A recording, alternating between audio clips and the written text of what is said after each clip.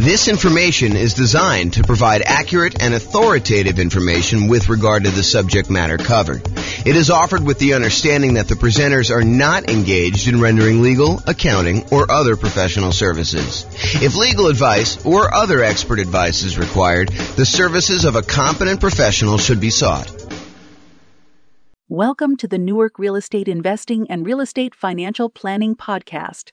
Learn all about investing in real estate in Newark, New Jersey, with a combination of real estate financial planning and modeling with numbers specific to Newark, plus syndicated, more generalized recordings of live and pre-recorded real estate investing classes, not all of them specific to Newark. Be sure to stay tuned after the podcast for a message from our sponsors. Well, good morning and welcome, everyone. I am your host, James Orr, and this is another episode of the Real Estate Financial Planner comparison series of webinars, podcasts, whatever we're doing here. So today tries to address the question that people have of, should I buy an owner-occupant property or should I keep renting myself if I am trying to achieve financial independence or I'm trying to maximize my net worth? Like, what is going to be better for me? Because you would argue, hey, look, if I decide I'm going to go buy a rental property, if I'm going to go buy a series of rental properties, that distracting myself and buying an owner-occupant property first could actually hurt me. It would slow me down. It's better for me to take the money that I was saving up to buy my rental than it would be to buy an owner-occupant property.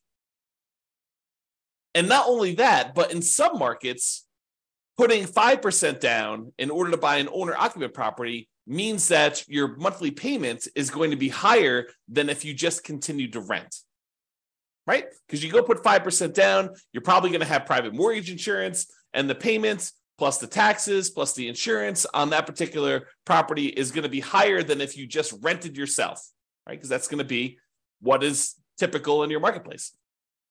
Or you could argue, hey, if I go rent, my rent is going to continue to increase with inflation so that it's going to limit how much I'm able to save over time. Because if I decide to rent and I don't buy a property and lock in a good part of my monthly living expense in the form of a mortgage payment, sure, taxes and insurance go up, but the mortgage payment itself, because you're getting a 30-year fixed rate mortgage, that's going to stay static.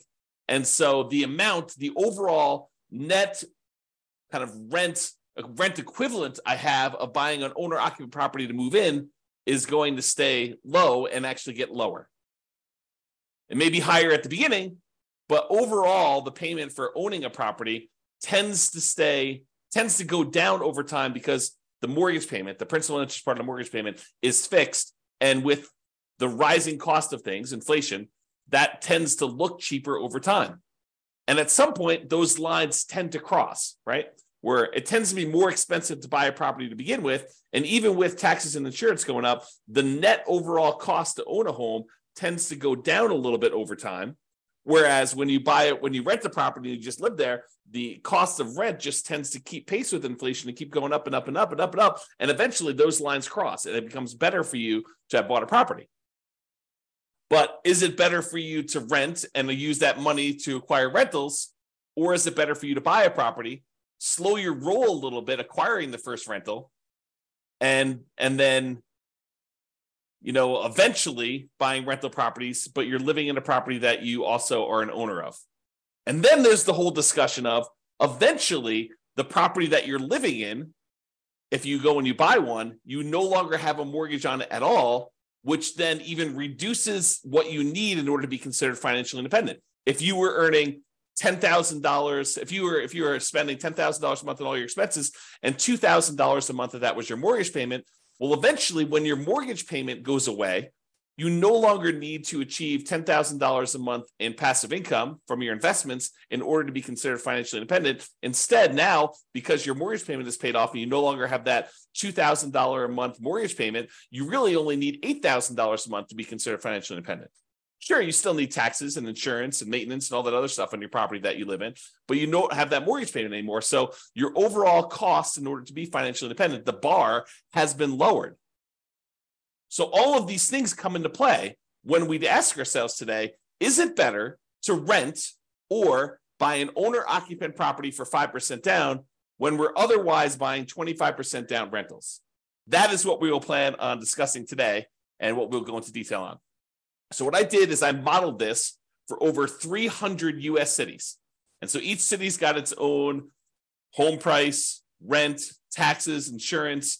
The amount of money that people earn in each city is a little bit different. It's basically enough for them to go buy a property in that city so that we don't have somebody, I don't standardize the income so that somebody who would otherwise be able to buy a property in like Mobile, Alabama would not be able to buy a property in LA. So we do adjust for income. But when we adjust for income, we also adjust what they need in order to be considered financially independent. So if we give someone a higher income, it means that their threshold for being financially independent also has gone up. It's commensurate with the income that they were earning. They have to replace their job income in order to be considered financially independent. It's another way of saying that. Okay, so we modeled this for 300 cities, and you will see which one is better. Because I think there's a debate, right? Which one of those factors is going to be the most powerful? What's going to be the biggest impact, and what is going to be the biggest limitation for someone wanting to achieve financial independence? And then not only financial independence, but which one leaves you with the highest net worth and which one's riskiest? Because I think all of those things are factors in which one we do. Okay, so in both scenarios, kind of like we're comparing A to B, they're going to be buying 25% down payment rentals. The idea is that the strategy is you're going to save up 25% down plus some reserves and all that other stuff, and you're going to go buy rental properties with that. The difference is going to be one person's going to rent, the other person is going to buy an owner-occupant property with 5% down first. Okay, so that's going to be the comparison. So the 5% down owner-occupant first, then 25% down rentals, they're going to save up until they can buy a 5% down owner-occupant property to live in. Then they're going to live in that property forever. Then they save up until they could buy a rental property with 25% down, plus closing costs, plus reserves on every property that they own, okay, including their personal expenses. And they will repeat that until they have up to a maximum of 9 rental properties, each that they bought with 25% down. With the other strategy, remain a renter yourself, then 25% down rentals, which I'm calling 25% down, no owner-occupant, no OO. Then you remain a renter for the entire time, and your rent goes up with inflation, just like the rent on the properties you're buying.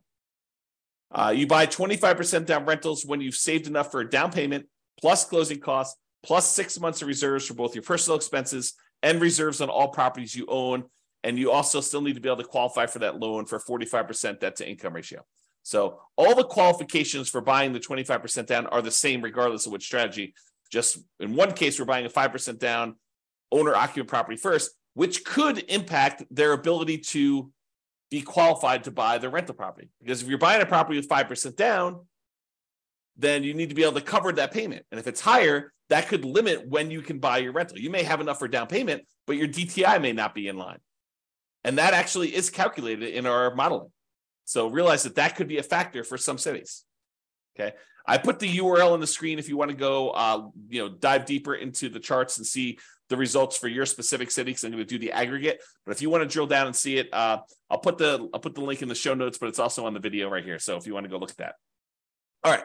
So in order to be considered financially independent, what they need to have is the income from their rental properties, net of all expenses, and the income they have from investing money in the stock market, which any extra money they have, we assume that it's invested in the stock market. But any income they have coming from the stock market needs to exceed their personal expenses. And so we calculate the money from the stock market as the amount that they have invested times the safe withdrawal rate, and then we convert that to monthly. So if they had $1 million and you're using the 4% safe withdrawal rate, which is what we use, they're generating about $40,000 a year from any money that they have invested in the stock market. You divide that by 12, and that's about what we credit them to see if they are financially independent when we're doing that calculation. For the rental property income, we basically take all the income from rent and any other income they get, and we subtract out all the expenses, including vacancy, principal payment, interest part of the payment, taxes, PMI, any property owner's insurance, maintenance, and management. So we subtract out all those expenses on the property, and whatever they're left over is a net positive cash flow. So those two things combined, for the sake of this modeling, is what counts. If you're doing other modeling, we also would count normally Social Security, any annuities that they have, and any pensions that they have. But in this case, that doesn't apply. There's none of those that get applied in this particular set of modeling that we did. Okay.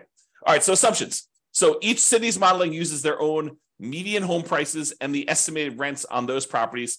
I'm not an expert on all 304 cities that we basically did this modeling for. So if you happen to go drill down into your city and you're like, James, your numbers are off a little bit, the rents are a little bit higher, or the property values are a little higher, or taxes are a little bit lower, or whatever it is that you think is off, reach out to me and we can make those corrections, rerun all the numbers, and it'll update everything for us. Okay. So go ahead and reach out if you have that there.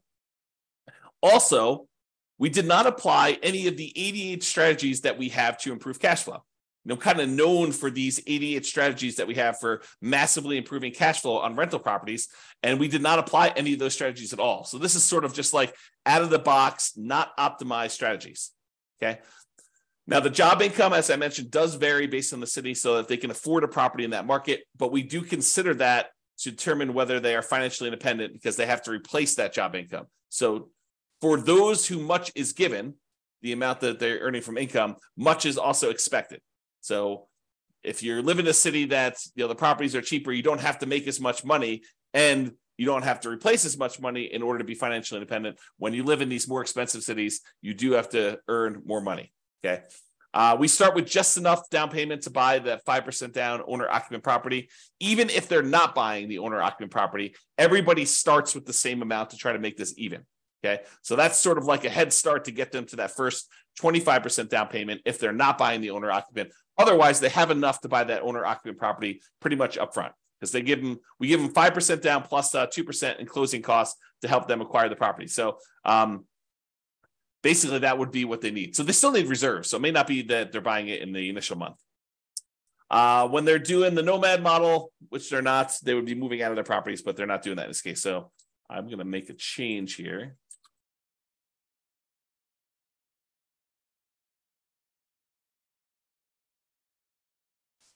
All right.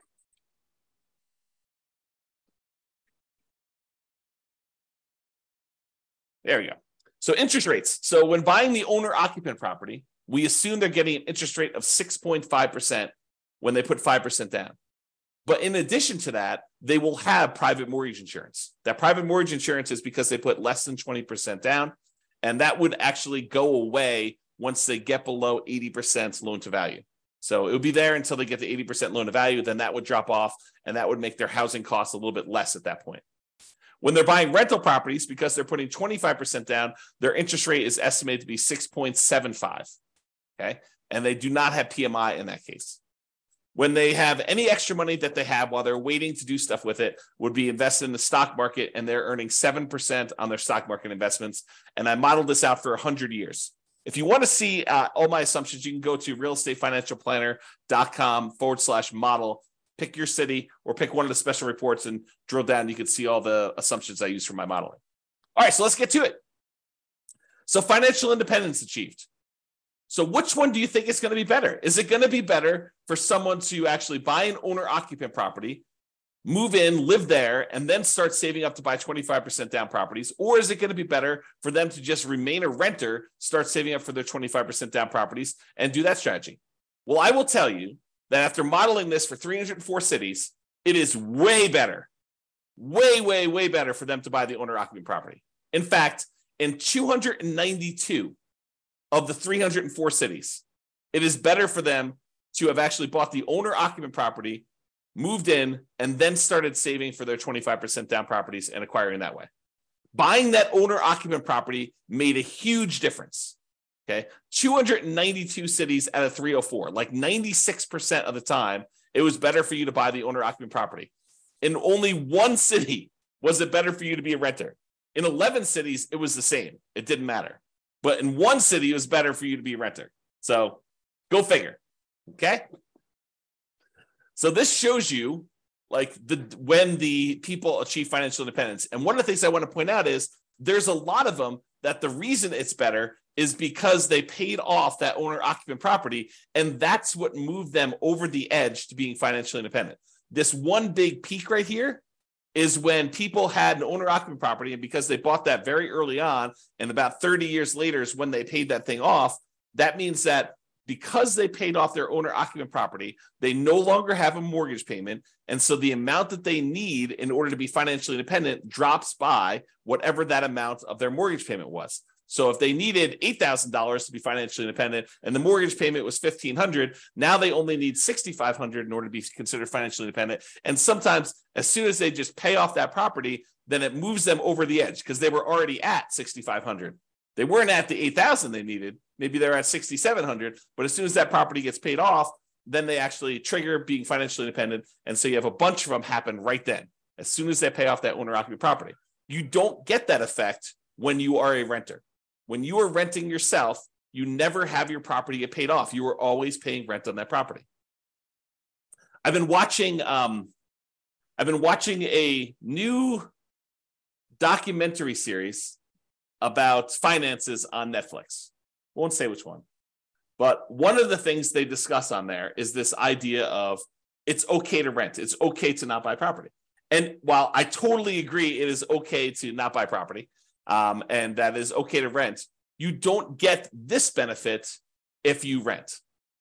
You don't get this benefit of having a house that eventually gets paid off if you rent. Now, you could come at this from another way, right? Like I'm going off on a tangent here, but you could come at this from another way. You could say, look, I'm going to rent and I'm going to take the money that I had extra that I didn't have to pay for my property, which eventually those lines cross anyway. But the extra cost it is of buying the property early on, and you could decide to invest that in something else, like stocks or the real estate or crypto or whatever you want to do. I mean, I'm not going to judge you. You can do whatever you want with your money. But if you decide to go do that, and then you take your money and you save up enough, and eventually you buy a free and clear property, I mean, you can get the same effect. It's not like it has to be that you bought the property and you had a mortgage on it. Or you could save up enough money so that the payment is lower than renting. You can not put 5% down. You can put 20% down, 30% down, 40% down, 50% down, and actually have your payment be less. Employ some of your capital in order to lower the payment, or buy down the interest rate to achieve the same thing, right? These are all part of the strategies you could do to kind of improve your cash flow. One of the ways to improve cash flow is to reduce the expenses you have in your property, lower your monthly payment, another way, right? Okay, so I've diverged enough. So this just shows you how much different it is for things. And most of the time it's different for, I'd say less than 10 years, right? Because that's a difference of 10 years or so. And it tends to increase the more expensive the property is. It tends to be faster, a larger amount faster, the more expensive property you have. Some of the earlier ones, it's a little bit faster, but not that much faster based on home price, okay? And here's where it was a really inexpensive property where it was better for you to have rented. So it was like a probably sub $100,000 property market where it was better for you to do that. Okay, so let's talk about net worth. We talked about how fast you can get to financial independence, but how much net worth? Is it better for you to have been a renter? You'll get higher net worth? Well, in 291 cities out of the 304 that we did, then buying a property gave you a higher net worth at year 40.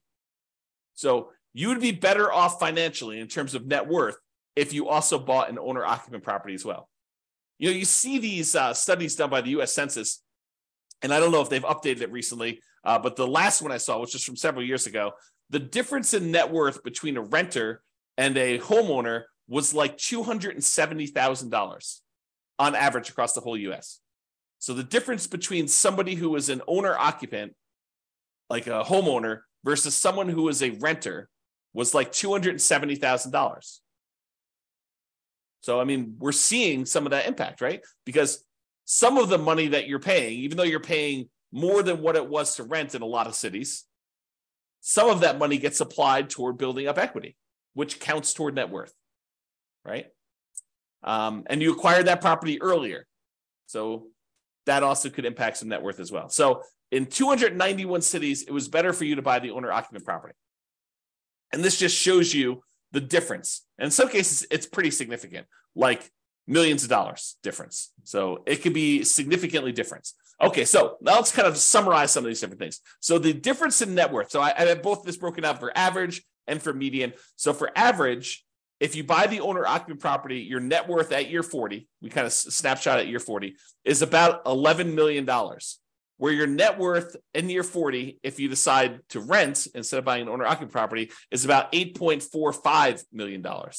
That's a difference of $2.6 million on average, or about 23.6% better for you to go buy an owner-occupant property. And that's on average. On median, it's a little bit closer. On median, it's about 8.7 million versus 7.3 million, or about $1.3 million difference.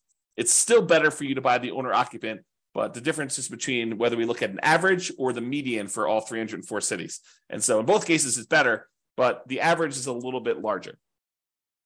So the time it took you to be financially independent, this is where I start sounding really sleazy, like a late night infomercial sort of dealio. Ready? So what if I could save you 6 years from having to work a job that you hate? Would that be worth, 7 payments of $995?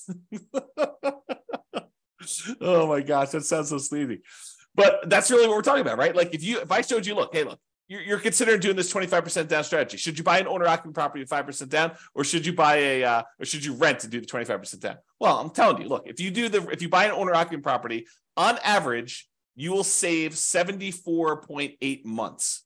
It's 74.8 months faster for you to be financially independent if you buy the owner-occupant property. Now, sure, there are ones that are much slower than that. There are ones that are much faster than that. And so it's really going to be your city that you need to look at and determine that. But on average, it's about 6 years and 2 months, 6 years and almost 3 months faster for you to actually buy an owner-occupant property. That's on average. On median, it's even more. It's 104 months, which if my math is right, well, let me just do the math on the calculator rather than do this in my head. What's 104 months divided by 12?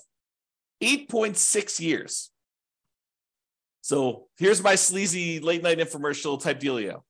For only 7 payments of $995, I could save you, what did I say? It was 8.6 years of working at a job that you hate, just by changing one little thing about how you invest in real estate. Oh my gosh, it sounds so sleazy.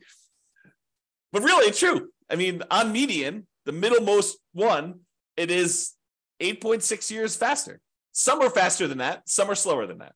But I can save you a lot of time just by changing your strategy a little bit, okay? Now, let's talk about risk. We talked about net worth. We talked about, the speeds of getting financial independence. So is it riskier to do the, buy the owner-occupant property or to do the non-owner-occupant? Well, part of it depends on how we measure risk. We like to measure risk in a bunch of different ways. One way is it's like how much rent can drop before you're going to have negative cash flow, like what we call rent resiliency, or how much prices can drop before you have negative equity, before you're underwater on your property. We call that price resiliency.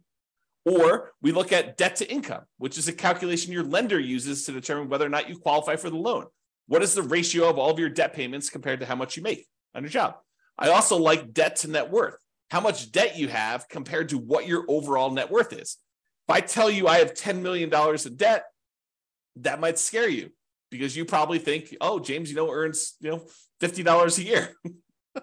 And having $10 million of debt with $50 a year in income is really, really high. But what if I told you I make $100 million a year and I have $10 million in debt? Well, or my net worth is $100 million. We're doing debt to net worth. My net worth is $100 million and my debt is only $10 million. Well, that's a much different ratio. What if I told you there's $10 million in debt, but my net worth is $10 million? Well, that's more of a equal ratio.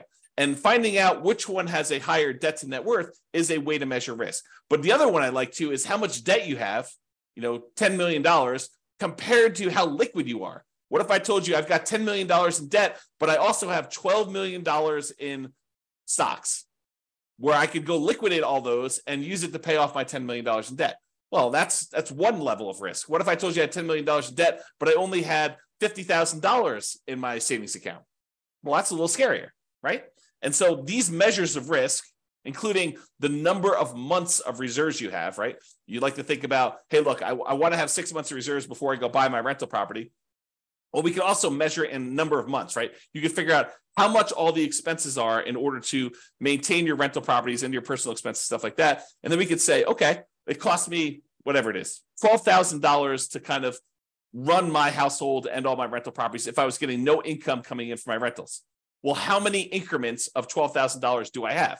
If you have $36,000, you have 3 months of reserves for your whole thing. Well, if you had, what did I say? It was $12,000. If you have $120,000, you have 12 months of reserves. Okay. So we can measure all these different measures of risk. And so when we look at it, the average and the median change a little bit depending on which one you're looking at. But overall, I would say that buying an owner-occupant property is probably a little bit less risky. In terms of rent resiliency, it's a little bit better than renting. In terms of total price resiliency, looks like the renting is a little bit better there, but it's a small amount, 2% better. When you talk about debt to income, your debt to income is a little bit better when you have the owner-occupant property. Okay, it's a little bit higher when you don't buy the owner-occupant property. And it probably is because it takes longer to buy the properties. And so that could have an impact too. And these risks, they can change over time, right? Like we could do a snapshot of what the risk looks like, for the first 5 years. We could do a snapshot of what the risk looks like for the next 5 years or year 7 or whatever we want to do. But this is showing you the risk over the entire 100-year period, which if you have a really long period of very low risk situation, then that could be outweighed by, very risky stuff early on. So it's deceptive to look at this. I think you need to really drill down and look at this, but at least we give you a measure to look at risk, right? In terms of debt to income, a little bit better for you to buy the owner-occupant in this case. And for the debt to net worth, a little bit better for you to have rented in that case. And debt to account balance, it's a little bit better for you to have bought the owner-occupant. And then for months of reserves, it was way better for you to actually buy the owner-occupant property because eventually that thing gets paid off and some of your expenses go down. So I think that that's a major factor in what's going on there. All right. So as I mentioned a couple times throughout here, you could apply all the 88 strategies that we have to improve cash flow to get these numbers to look better, right? At least for the rental side of things. Now, we've basically been using median price properties and what rent might be on each one of those properties. You should be able to choose and do better than this, right? I think if you do any type of effort in finding and selecting properties and applying any of these 88 strategies, you should be able to do better than what I've shown on here. And as I mentioned, if you're an expert in your market and you think my numbers are wrong, please do reach out so we can update those so that they get better for everybody.